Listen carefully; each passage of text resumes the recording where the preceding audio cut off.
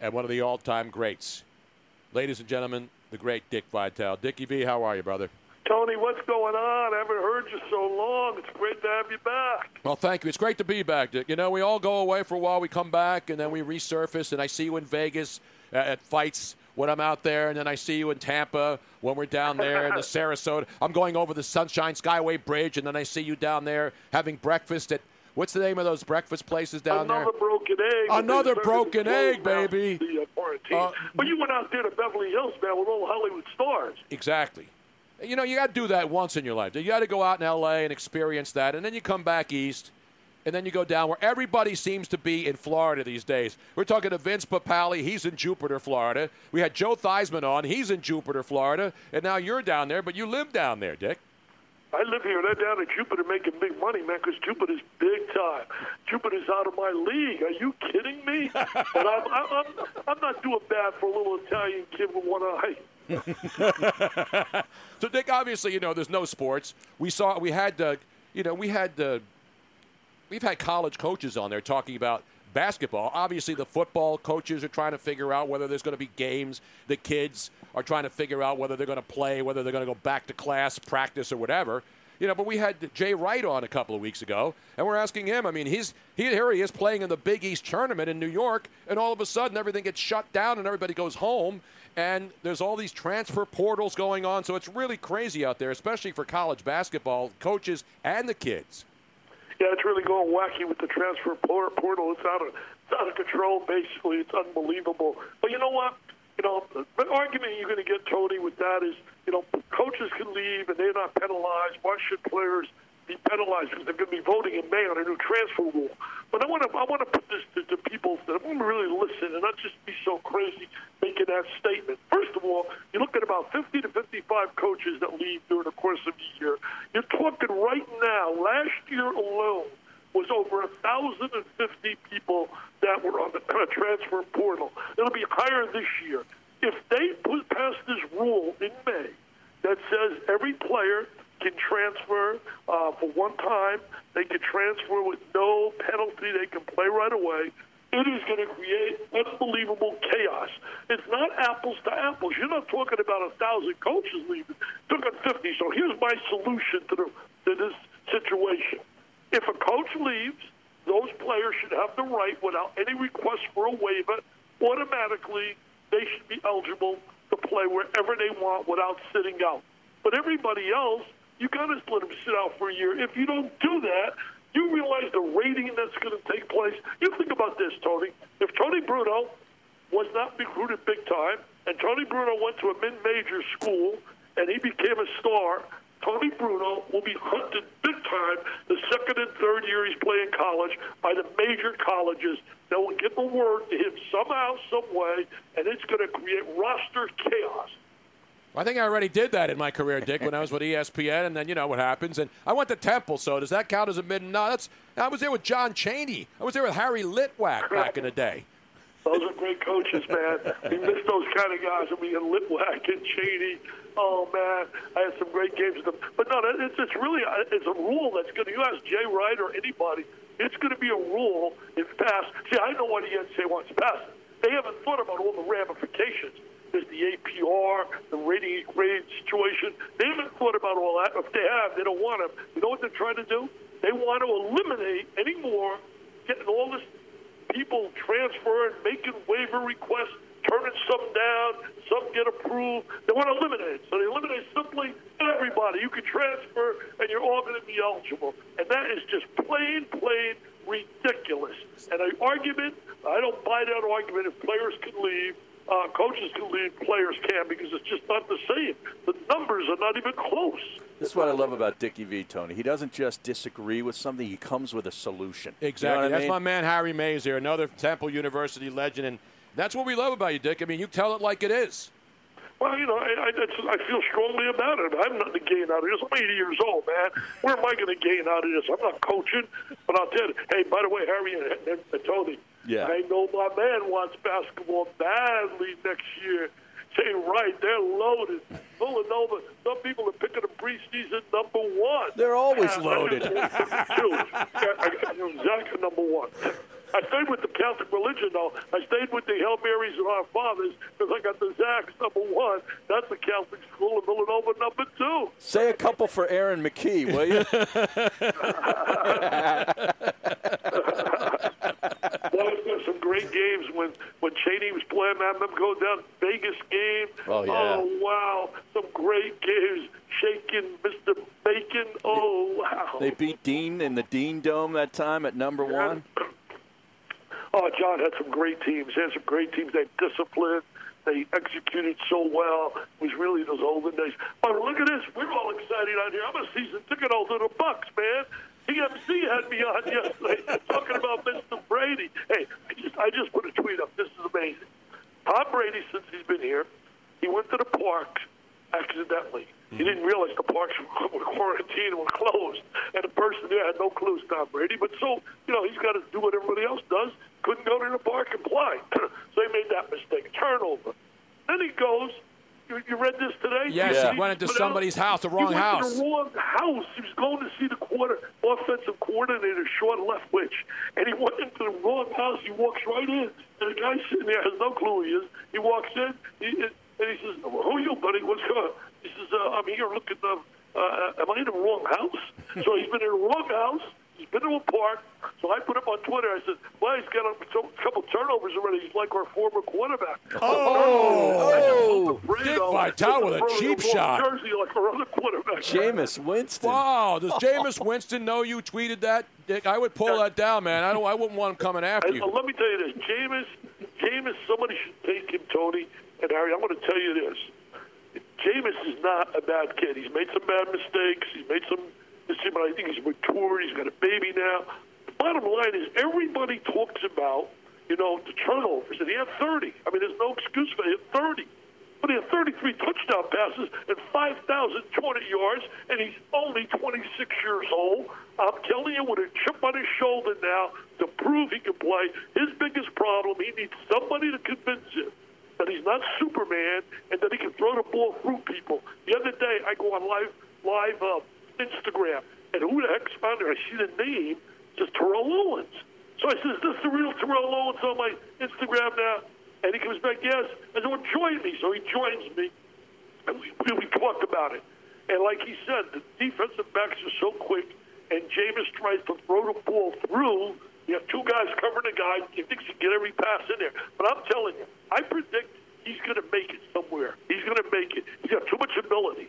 No, I agree with you, Dick. And unfortunately for him, and even Cam Newton and these guys are sitting, Joe Flacco, the whole lockdown, the whole shutdown, these guys can't even go out and prove whether they're healthy. They can't go out and practice. And if they do practice and put it on video, people are threatening to have them arrested with drones. That's how crazy it's gotten.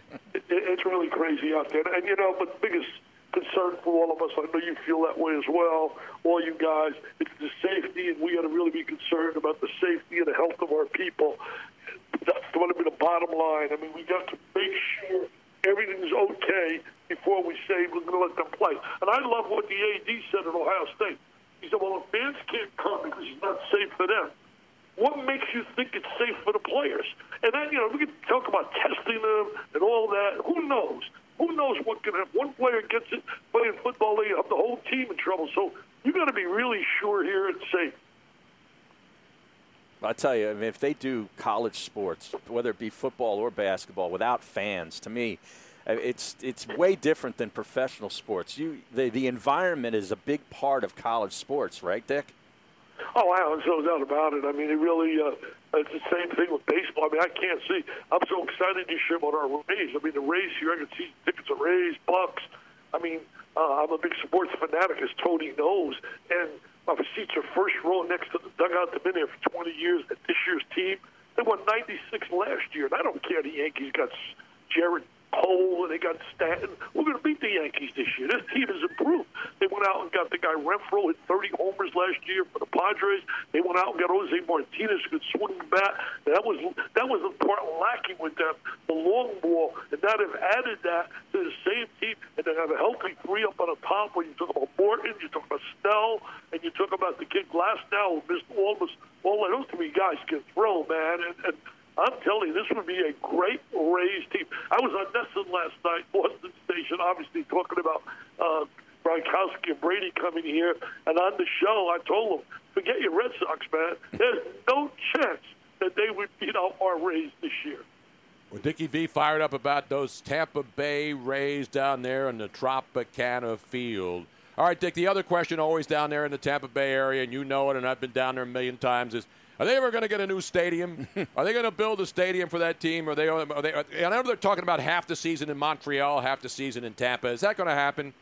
Hey, Tony, you ruined my afternoon, okay? I love you. I have been with you for years. And now you ruined it talking about Montreal. So one thing, Tony, I've said this and I'll say it again. The day comes that they split, my tickets are history. 20 years we have spent, I guarantee, I don't know exactly, over $500,000. I mean, it's $25,000, $30,000 a year for tickets and done it for 20 years. So I'm telling you now, that's the minute. There's no way I could root for a team half of the year under one name and then half of the year the other. I think that's the dumbest. Now, would it be wise? Financially, probably, because Montreal would welcome with open arms initially getting back a team, and people would flock there for that half. But I'm telling you, it would be a disaster from a player standpoint. Two different homes, the kids go to school. What do you guys think? You think that works? I don't know. I mean, it's first of all, we got to get baseball back and sports back before they even start thinking about that again. That's the biggest problem. Well, I'll tell you this, they better not think about it, because I'm telling you, I am furious about that. That is something I can't buy, a split season. You go half of the year, you got a home out there, then a home here, and then you who do you root for? I'm rooting for the Montreal Rays. Are you kidding me? The X-Rays. It's the Tampa Montreal X-Rays. Jersey, and I'm going for the Bronx Bombers, baby. The pinstripe. Dick, I got to ask you because I don't want to make you upset. I didn't want to make you upset. He's wound up now. I know. I got him upset. Fired up, Tony. Fired up. He's going to have to go out and jump in his pool again, Tony. My wife's making some rigatoni, marinara, with some meatballs. Fired up for the food, and I'm fired up for you telling me about the Rays splitting a season. It wasn't my idea, Dick. I would never have thought of that. Now, let me ask you one other thing, because I saw earlier this year when Bobby Knight, luckily before everything shut down, you got to go back there when he retired and they brought everybody back. That was good to see because, you know, all the talk about what he did and the people didn't like him and what he did to the players. I mean, getting to see Bobby Knight back on the floor at Indiana was awesome. It really was. I was at his house 2.5 hours the day before, and, you know, it's sad watching somebody that you've watched him with that animated way, and right now he's going through a little tough time, but it was great to see the reaction of his players. I mean, they were so excited to see him, and what a turnout they had. That was the first time back in Bloomington in the arena for a basketball game in 20 years.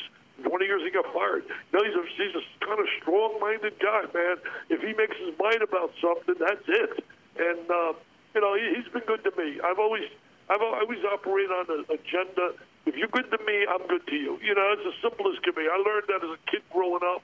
It's something important to me. Hey, guys, I'll tell you what else is important to me, and I need your help, Tony. Raising money for kids battling cancer. Yep. There's nothing dearer to my heart. We've raised $29.5 billion thus far. We have an incredible gala every year. This year, we moved it to September 4th. We're honoring right there from Philly, where he was a writer, Stephen A. Smith. We're honoring Bruce Arians, coach of the Bucks, and Mark Few, the coach of Gonzaga. And then we're giving out John Saunders Courage Awards for guys that battled cancer and have inspired others. We're going to Jim Kelly, the quarterback from down there in Hall of Fame, Buffalo Bills, and to Pat Williams, who did an amazing job with the Orlando Magic and bringing them to Orlando. And then we're giving out a research grant into Mitch Albom, in $250,000 in the name of his daughter who lost her life to brain cancer. So it'll be a great, great night. It is going to be September 4th. But if people want more information about that, or if they want to join my team, I need Tony Broder to join my team. I'll be on your team anytime, Dick. I'll come off the bench, though. DickVitale.com, and you make a donation. It goes to the V Foundation, and it's all for kids battling cancer. DickVitale.com. That's where you go, and you get the info. And John Saunders, every single person that you've mentioned there, I've been honored to know. And, I mean, you know, we would talk about when we lose somebody that we know. When John Saunders died, you want to talk about shocking and stunning news stories that you get. I was as shocked as anybody on earth when John left us. Tony, I can remember where I was. I was in my driveway pulling out, and the phone rings, and it's Josh Krulowitz from ESPN, and he's, Dick, I got some bad news. And oh, my God, it's bad news. So I had just been recently, I was with John. John emceed my gala every year. Now we have Kevin Nagandi, who does a great job, but John every year was the gala MC. Come to my house the next day. We'd have a party for all the celebrities. If you want to come, Tony, I'll invite you certainly as one of my celebs to come on down. But the bottom line is, I was so stunned. I began crying right in the car. My wife said, well, she comes out, what's going on? She said, I can't believe this. John's son just collapsed this morning in his house and lost his life to a heart. I think it's a heart situation. And just he's such a beautiful guy, man. Yeah. He loved kids, loved people. So we give it the gala every year now, the John Saunders Courage Award, and certainly Jim Kelly, man. You talk about inspiration and battling cancer. You know, today, I'll give you an example. This thing has become so important. I mean, I've spoken at several funerals for kids, and I'll tell you, I'm obsessed with it because no child should have to suffer. Today, Tony, Harry, just think about this. Think of a tough day, people. 43 to 45 people today will go home and hear 4 words from a doctor no mom and dad wants to hear. Your child has cancer.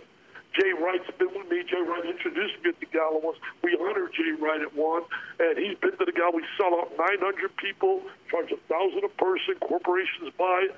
That's how we get our money, and we've raised $29 million thus far. Wow. Well, I know, Dick, going back to when we were at ESPN and Jimmy Valvano was still alive, and I had a chance to interview him in that little box there at ESPN Radio before the most famous ESPY award show of all time, the "Don't Give Up, Don't Ever Give Up" speech.